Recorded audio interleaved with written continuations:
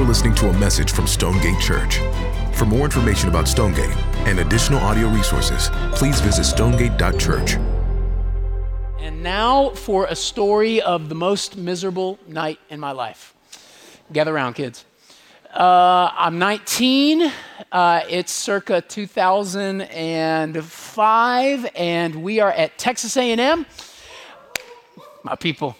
And we are, a group of us, like 20 of us, decided we're going to do the most spiritual thing that any Christian can do. We're going to have an all-night prayer meeting. We're going to do this thing. So we grabbed one of our pastors. We found like this little house out a couple hours outside of town, and we get in the car and we head to what's going to be just 8 hours of spiritual bliss, nirvana with the Lord. We're just going to be sitting with him, talking with him. It's going to be amazing. We get to this place. I don't actually know anything about who found the place. It was very creepy, actually. It was in like a swamp. The house was on stilts. It was like abandoned and disheveled. But we went in, and it was fine because we were just filled with spiritual fervor. And we go into the living room. We sit and we do the prayer circle thing. We're circled up, and we're amped, right? I'm ready. I've got like 19 things I'm ready to play. I mean, you know, we got 8 hours, so I came, prepared with thoughts and requests. And there's that awkward, minute or two before the ball gets rolling, and now it's rolling. And people are asking for this, asking for that, praising God for this. Yes, Lord. Amen. Oh, this is great. Okay, 45 minutes passes, an hour passes, hour and a half passes. Sweet, look down at my watch, 8 minutes. It's 8 minutes. Nothing. What is happening? Is this what a prayer meeting is? This is the worst thing in my life. But I can't bounce because the girl that I just asked to start dating me is sitting right across from me, and I'm about to, have 5 kids with her in the future, and I can't let her down. So I got to play the spiritual card, So now I'm bringing out whatever other cards. I thought I played everything. Now I'm just bringing out these and thous, trying to make it a little bit more spiritual. Doth God rot your soul on my soul? And just trying anything to I can't stay in it. I'm wiped, and we're like 15 minutes deep in this thing. And so I do what any spiritual person does in that moment. I get up and I go on a prayer walk, which is a Christian way to leave a room. And so I get up and seriously, I got out of that place. And I'm just going to walk around, guys. And I just walked. This is a true story. I just walked to my car. And I didn't leave. I just stared at my car for like 4 hours. There's my car, I'm just looking at my steering wheel, fantasizing about me driving off into oblivion. How fast can I get out of this place? And then, of course, all of those thoughts are happening. The guilt monster shows up, and he's like, really, bro? Mr. Christian, you can't even pray for 1 hour, right? And now I'm feeling terrible about myself because I don't want to be here, but I super don't want to be here. And I'm just begging God to bring my prayer request that night is bring the sun up. Just bring it up. And just turn me into stone or whatever you got to do to get me out of this. I don't know what's going on. I'm telling you, it was the most miserable night of my life, and I've seen Expendables 2, okay? It was so bad. And I love God. That's the thing. But I actually like talking to him, but it was so bad. And I don't think I'm alone in this. There's something just uniquely hard about prayer, isn't it? There's something about it, right? There's a resistance I feel like every Christian to this spiritual rhythm, this habit. You either have no time, just so busy, got 19 irons on the fire, I got no time. Or when you are praying, gosh, you're just so distracted and kind of all over the place. Or you find yourself praying and asking for things, God doesn't answer them. That cynic shows up in you. He's like, oh, of course he never answers, right? Or he does answer, and the cynic shows up again. And he's like, it probably would have happened anyways, even if I hadn't have asked. And it's really a complex thing that happens when we're doing the prayer thing. Prayer is like that one spiritual discipline that gives you no kickbacks too. Right? You get you don't even have to really be a Christian, and you can get something out of Bible reading, right? You can at least get smarter at the end of it, right? You don't have to be a spiritual person at all. And if you're sharing the gospel with people and somebody trusts Jesus, I mean, that's an amazing feeling. There's some residual give and take happening with prayer. Me in a prayer closet for an hour by myself, I get nothing, right? You don't know about it. They don't know about it. I'm just there. Quiet. If you don't enjoy Jesus, you're going to find out in about 5 seconds in your prayer closet, right? You're going to find out just how real this thing is. My point is just to say this. Prayer is hard, right? it's hard. It's a weird thing. It's always been this way for me, and I'm sure it is for you. But then when I think about that and how difficult it is, I was thinking about it this week, and God brought 1 John 5:3 to mind, where John's writing, and he says this about all the commands of God. He says his commandments are not burdensome. And I'm like, I disagree, right? Because we just read Paul in 1 Thessalonians 5, and just in this litany of sort of ways that a Christian ought to live, he just throws in there casually, verse 17, pray without ceasing. And I'm like, pray without ceasing? The command of the Bible is never don't pray, right? This thing that I'm already not good at, and I have to do it perpetually. I'm always to be praying. Right? That feels exhausting. The bar feels so high and I just unachievable, and it's hard, and I don't know what to do, and yet it's supposed to not be burdensome. And if his commandments aren't burdensome, but we're all burdened by prayer, what are we missing? That's really the question, isn't it? The Bible says to pray. And this isn't a burden for you, and I feel burdened. What's wrong? What's the disconnect? And I just want to submit that I think the thing that we're missing is this. We are missing the right object in prayer. That's what I want us to consider today. Might we be missing the right object? What if what's made prayer so hard for us is we've been focusing on the wrong thing? Let me explain what I mean. If I sit you down for a steak dinner and then I hold up a fork, I happen to carry one in my, you don't? Nope. And I sit you down for the steak dinner, and then I begin to regale you with the anatomy of the fork and the history of the fork and the proper fork technique, right? It's a clench, stab, grab movement. It's one of these, right? And we don't grab it like this. We're not apes, people, right? And then I begin to debate with you about the merits of the four-prong approach versus the more liberal three-prong approach. And don't even get me started on the five-prongers. And by the end of all of that, after we've sort of turned this thing round and round and talked about all the facets of it, my question is this. Is your mouth watering? Are you just like chomping at the bit for that steak now that we've just like stared at this piece of metal for 15 minutes together? No, here's the thing. You're probably a little bit smarter about fork technology and method, but you don't really care any differently about the steak, right? And this is our problem. Prayer is functionally like a fork to us. And what we've been doing for so long, I feel like, is we stare at this fork and we look at it and we look at it and we look at it and then we go, gosh, I just don't have an appetite. And we wonder why we're not hungry. Because forks don't make you hungry, right?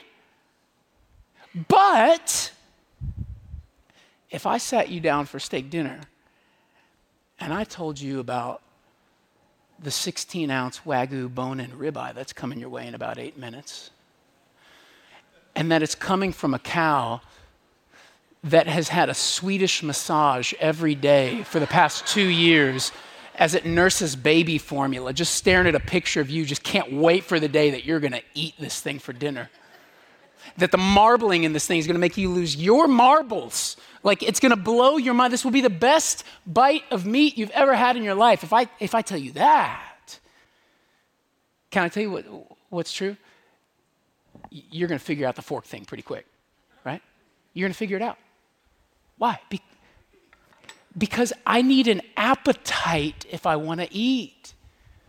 And if I just stare at this all day, I'm not going to have it. I'm staring at the wrong thing. We need to gaze at the meal, not the method. Do you see? We need the steak if we want to eat. We need the Lord if we want to pray. We need a vision for who God is if we want to be people who feast on him, who linger with him, who sit with him. This is, I think, one of the reasons why prayer is such a challenge for us is because we picked up this thinking this is going to solve our appetite problem when all the while God stands there waiting to be desired for us, lauded by us, gazed at by us. And when that happens, all of a sudden an appetite starts to grow and I begin to move toward him. That's the way we become a praying people. And don't you want that? Yes, I want that, man. I so want that. And so what we're going to do today is basically that. I want us to stare at the steak, to think of the meal that is God, to consider some attributes about God that are going to sort of whet our appetite for him. We're going to do that for most of the sermon because we need an appetite before anything. And then we will move on to consider prayer itself for a bit, because there is some merit to considering method and best practices and good habits and things like that. There's merit there, but you got to want to eat first. And that's my point. So first the steak, then the fork. Yes? Okay. Let's just consider God this morning.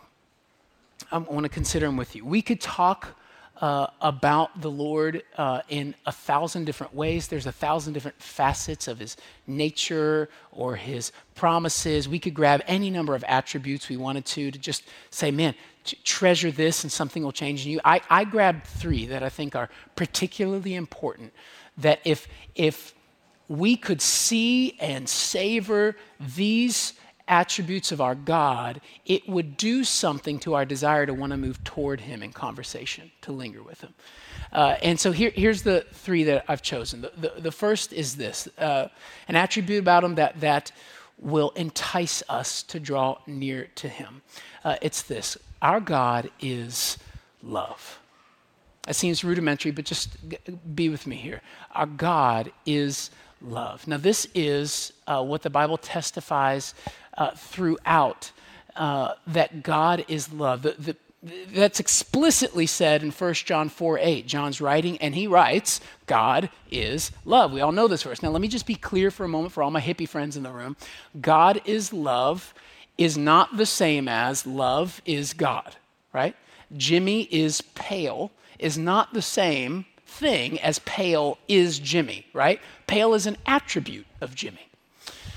Love is an attribute of God, but it is such an attribute that when John is penning his letter, he chooses to use the noun to describe God. Love is so fundamental to who God is that it's more proper to say he is love itself than to say he is just loving, right? God is love. That's what the scriptures testify to. And now what do we mean though, right? Because everybody's got a definition of love, God's love.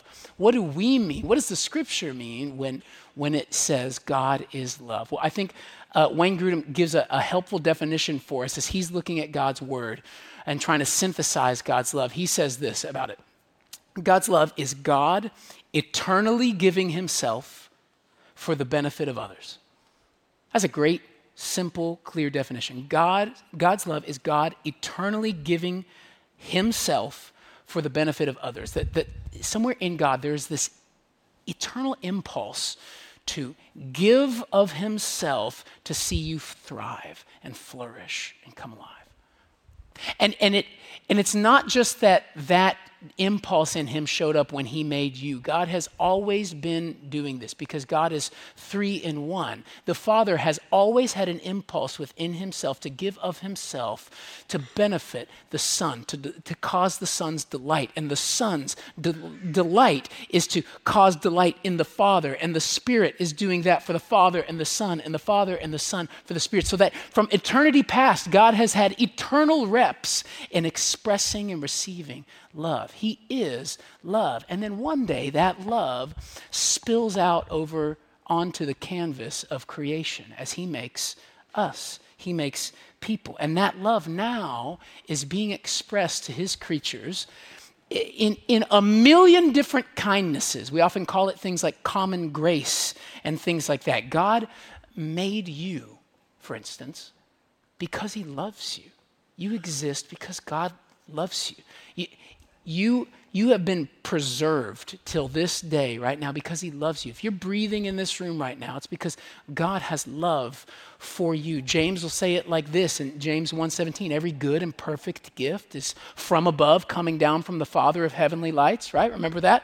Have you ever had a good day? Have you ever had anything go your way? The scripture's saying that has come from the hand of a loving God in kindnesses towards you. It's all an expression of his love toward you. God is so much love that he even expresses that type of thing to his enemies. Do you remember what Jesus said in Matthew 5:45? He makes the sun to rise on the evil and the good. He sends the rain on the just and the unjust. God's indiscriminate in a certain type of expression of his love. God will do good to you for a time, even if you hate him. That's how much God is love. It's breathtaking. It's breathtaking. And yet, we know as Christians that that's just a dim shadow of the full display of God's love, because we know that there is an expression of his sort of self-giving impetus to see you and I thrive and be benefited that trumps all others, and that is the sending of his son to die in the place of sinners. Right? The gospel is the paramount expression of God's love. Do you want to know if God loves? How can we know that? The Bible will say over and over, you can know that because God sent his son. We see that in Romans 5:8. But God demonstrates his own love toward us. Hey, God, will you show me you love me? Just demonstrate it. God demonstrates his own love toward us in that while we were yet sinners, Christ died for us. How can you know there's a loving God in heaven? You ever wrestle with that? You ever debate, is he loving or not? You answer it with the scriptures, because he sent his son. He sent his son for me. Yet while I was yet a sinner, God sent his son to die for me. That's how we can know.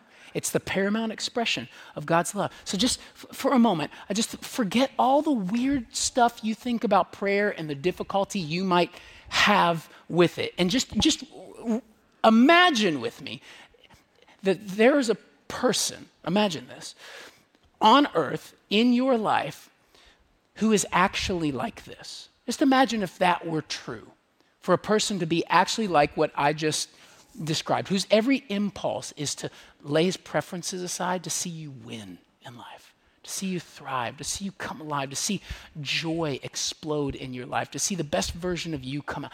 Imagine that person exists. Do you see how natural it feels to want to take steps toward that person?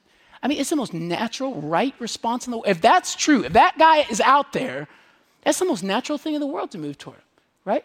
It's the most attractive quality we can kind of fathom in a person. It's what everybody who's looking for a relationship is looking for. We're looking for that, a posture of self-sacrifice for the good of others. Ladies, you're telling me if a guy in your dating relationship was wired like this, where every impulse in him was to set aside his own needs and preferences to see you win and thrive and flourish and come alive, like even at great cost to himself, he's doing all the things that he can to see you be at your best. You telling me you wouldn't be writing a marriage certificate on a cocktail napkin on date 3, sliding that across the table, just sign right here, buddy, don't worry about it, right? Of course you would. We all would. That's so attractive. And that is what God is at his core. Do you see that? Like fundamentally at his core, God is love. That's breathtaking. That sounds like someone you'd want to be with. So God is love. He's not just love. God is sovereign. This is so huge for us to consider as we're wanting an appetite to move toward God in prayer. God is sovereign. Now, I love the word sovereign. I love sovereignty. Sovereignty means power. It's the ability to do what you want. If you're a sovereign nation, it means nobody's the boss of you but you, right? Sovereign power, sovereign nation. If a king is sovereign, he gets to do what he wants to do. And when we're thinking about God's sovereignty in Scripture, listen to how the Bible talks about God's power, his authority, his sovereignty, his ability to do what he wants when he wants. Listen to Jeremiah 32:27. Behold, I am the Lord, the God of all flesh. Is anything too difficult for me? Answer, no. Isn't that an amazing verse? Is there anything you could think of that is too difficult for God? No. It is not too difficult for him because he can do anything, and he does do whatever he wants. Psalm 115:3 says, but our God is in the heavens. He does, I love this, whatever pleases him. What do you want to do today, God? Well, I don't know, but whatever I want to do, I'm going to do it because I'm God. I'm the sovereign one. No one acts on me. I act. Whatever I want to do, I do and accomplish. I am mighty and sovereign. See, that is what his sovereignty means. He is unacted upon. So that's sovereignty like on a macro level, but let's bring it down for a moment. In what ways does he express that sovereignty, right? And how does that show up? This could be 20 sermons with 1,000 texts. I'm picking just 2 or 3. Let me just grab a couple for you. In what ways is he sovereign? God is sovereign over chance, the person and the reality. I don't know if your name is Chance, he's sovereign over you. Proverbs 16:33, the lot is cast in the lap. That's like dice. The lot is cast in the lap, but its every decision is from the Lord. You think it was bad luck last year in Vegas where you lost everything? No. God took your money. Right? It landed on red because God said red. It landed on black because God said black. God is every moment that we go, oh, it was luck, it was chance, it was God. God, the lot's cast into the lap, but every decision, every Powerball that you've lost, stop playing Powerball. Every Powerball that you've lost, God did that. He made you lose. He is sovereign over chance. He's sovereign over weather.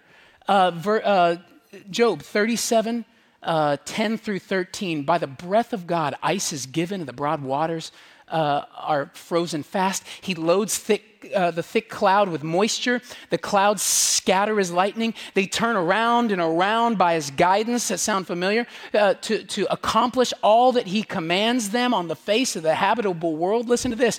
Whether for correction or for his land or for love, he causes it to happen.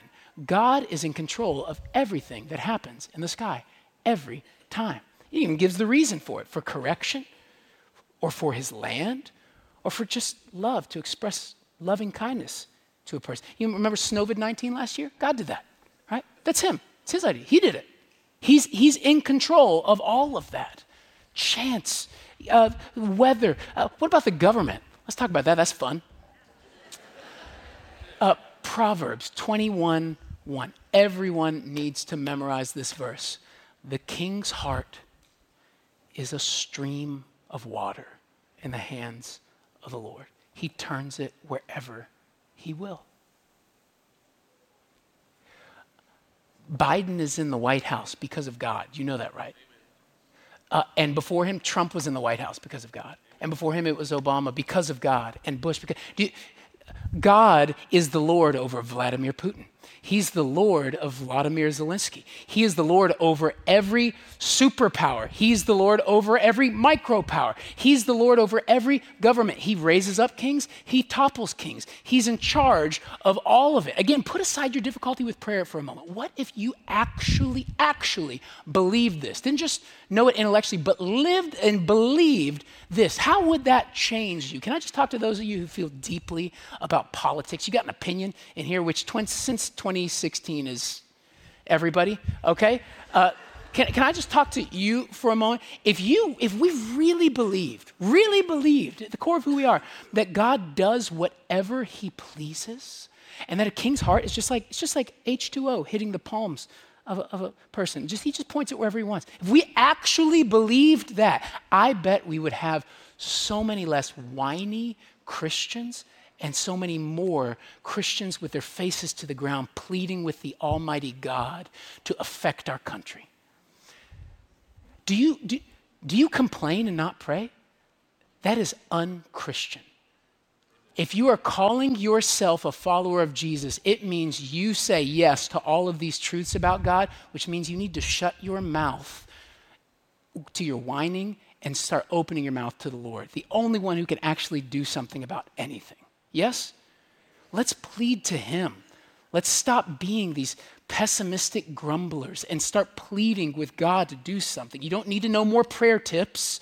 You need to believe God changes kings' hearts. And if he can change a king's heart, he can change a president's heart, or my son's heart, or my neighbor's heart, or my own heart. He's sovereign, so I pray, so I move toward him.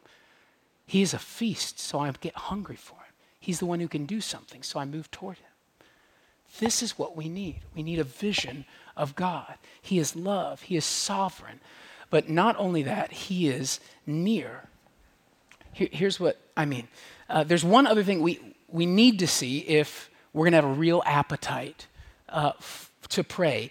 God can't just be love and sovereign. He has to be near. Because if he's just loving and if he's just strong, but he's, say, 1,000,000 miles away, that doesn't do me any good. I need to be sure of and glad about him in proximity toward me, seeing me, involved with me, concerned with me, familiar with what's going on in my life. For me to have an awareness of that and be glad about that is going to change whether or not I bring my request to him or not, right? Now, you hear this and you go, but Jimmy, this is a kind of an obvious one. I know, of course I know he's near. God's everywhere. He's omnipresent. And I know he has a special nearness to Christians. I believe that's true. I think you do believe that. I believe most Christians have an awareness of that, but we don't delight in it. And here's why I don't think we delight in it. I think we don't delight in it because we can't imagine fundamentally, I'm going to have to sell you on this here in a second, but I think at our core, we can't imagine a person that good being that close. Here's what I mean. When I read my Bible, I see this pattern over and over and over. I see people, broken people, sinful people, encountering the holy God, and their desire is not to step forward and talk to him about their life and their neighbor and pray for their kids. Their response is to say, get away. Get away, I can't, you're too holy. Do you remember Peter after he sees the fish miracle with Jesus in Luke 5:8? He says this, when Simon Peter saw it, the miracle take place, he fell down at Jesus' feet saying, depart from me, from a sinful man, O Lord. His impulse when he saw his brokenness and then he saw the wholeness of Jesus was not to move near him, but to say, depart from me. I can't be in proximity to you. I know that you and I know intellectually God is near. I just don't think we like it. And so I think we squash it down. And we one of the reasons we're not bringing our requests to the Lord, not talking to the Lord so much, is because deep down somewhere in us, if we're honest, I think there's a shame, a guilt, an embarrassment, a resistance toward that proximity. When brokenness collides with wholeness, the impulse is not to move toward, but to move away. And the irony is that's the exact problem that the gospel came to solve for us. When Jesus came, he came to remove the obstacle of my sin, remove the banner over my life as sinning person, sinful person, covered by the wrath of God, and instead give me a new identity that says his son or daughter. That he declares me righteous so that when I come to him, I'm coming perceived by my God as actually whole for the first time. That when he sees me approved, he sees me as delightful, he sees me as righteous. So I can come to him. I can be in his presence now and that be okay. You know, the lost world is always going to have a problem with this. Their brokenness is going to meet God's wholeness and they're going to resist. Darkness flees from light. We know this. But Christians, we shouldn't be like that. We have in Christ been put back together in such a way that the company of God is a gift to us. I know you know this intellectually, but do you enjoy his company? Do you delight in his nearness? It's the only way that you're actually going to want to invite him into your suffering, invite him into that sin struggle where you stumble again. You're not going to want to talk to him if you think that his presence is just going to obliterate you. Somewhere deep down in you, you still think that. You have to let that go and understand that declared over you is this: righteous by the blood of the Lamb. And so I can come now. I can come be in his presence. It will change everything for you. It changed everything for me when I was a teenager. I told you guys this story about a year ago. 17 years old, addicted to porn, struggling with all kinds of stuff. I was in my bedroom, stumbled again, just felt awful. I remember saying out loud on my knees to God in my room, God, if you want to go, I understand. I would want to go if I were you. I can't imagine how you could be here with me.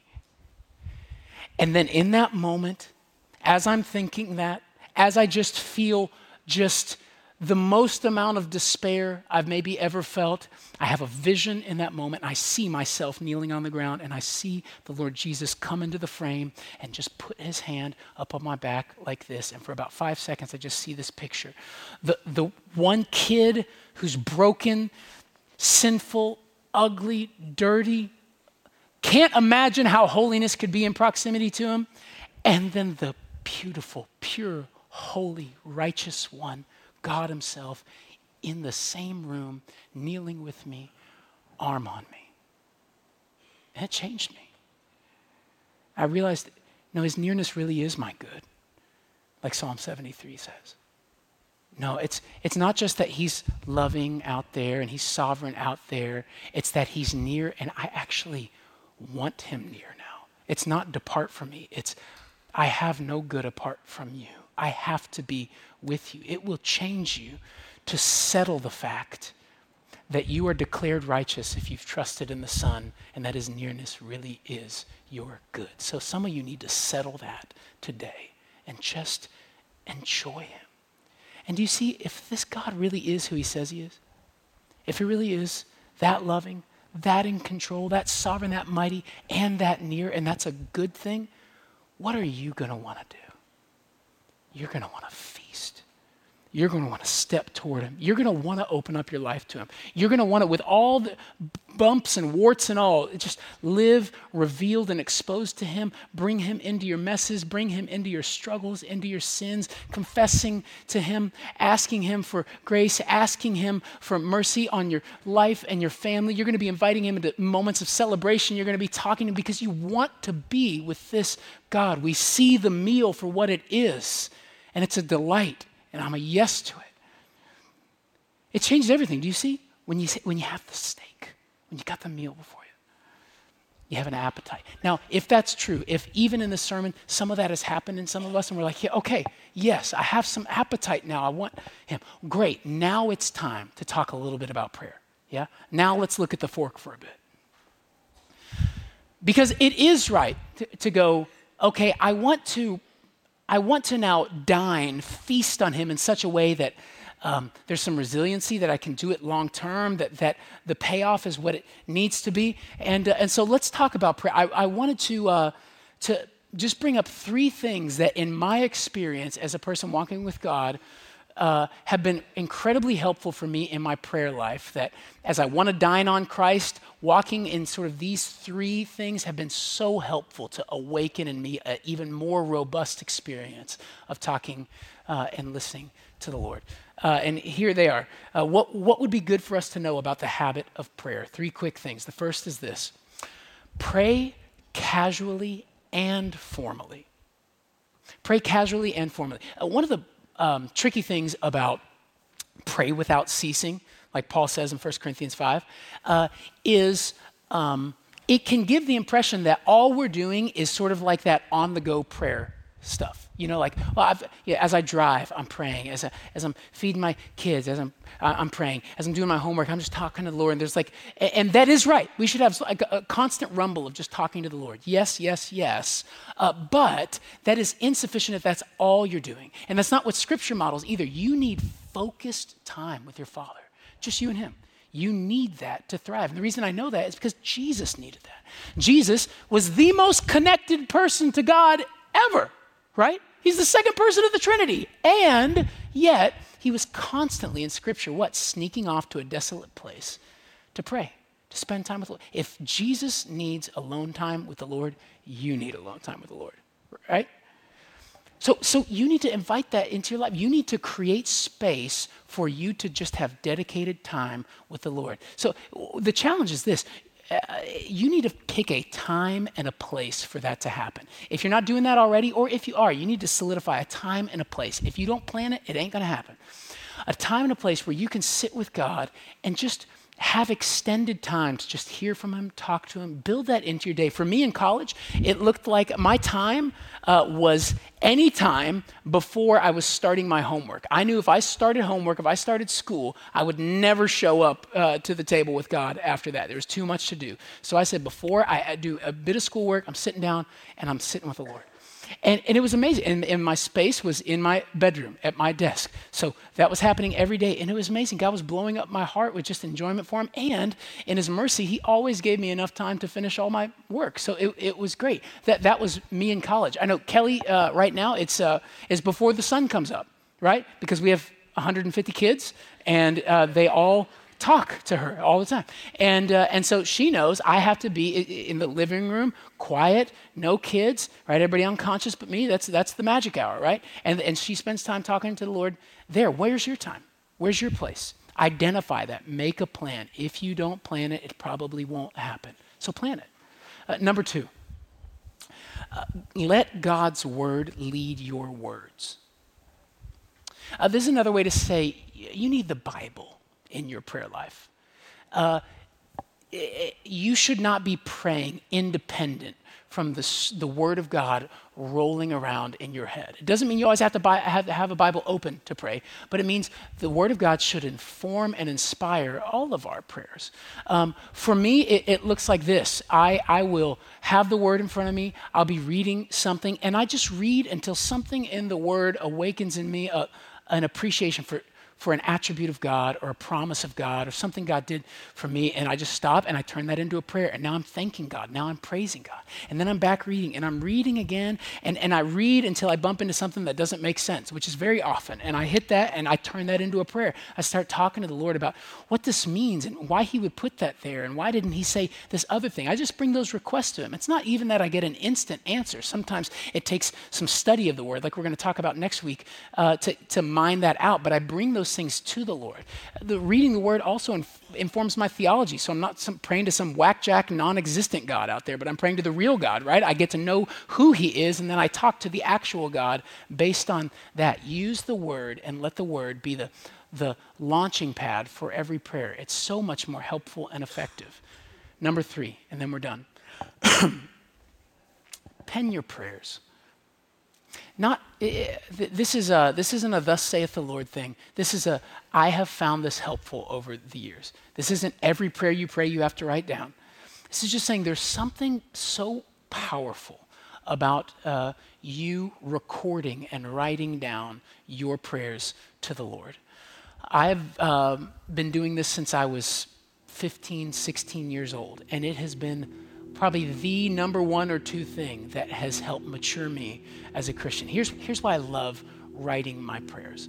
One, because if you're a distractible person, it's hard to write crazy ADD words, right? If you know a period's coming at the end of the sentence, you're going to think a little bit more linearly, right? And so what writing does is it helps us focus. It helps us kind of clearly say a thing to the Lord, make sure it makes sense, and move on. So if you find that you're a mind-wandering kind of person like me, writing your prayers could actually be really helpful for you. And here's the other reason I love writing my prayers, because it gives me a record of God's faithfulness.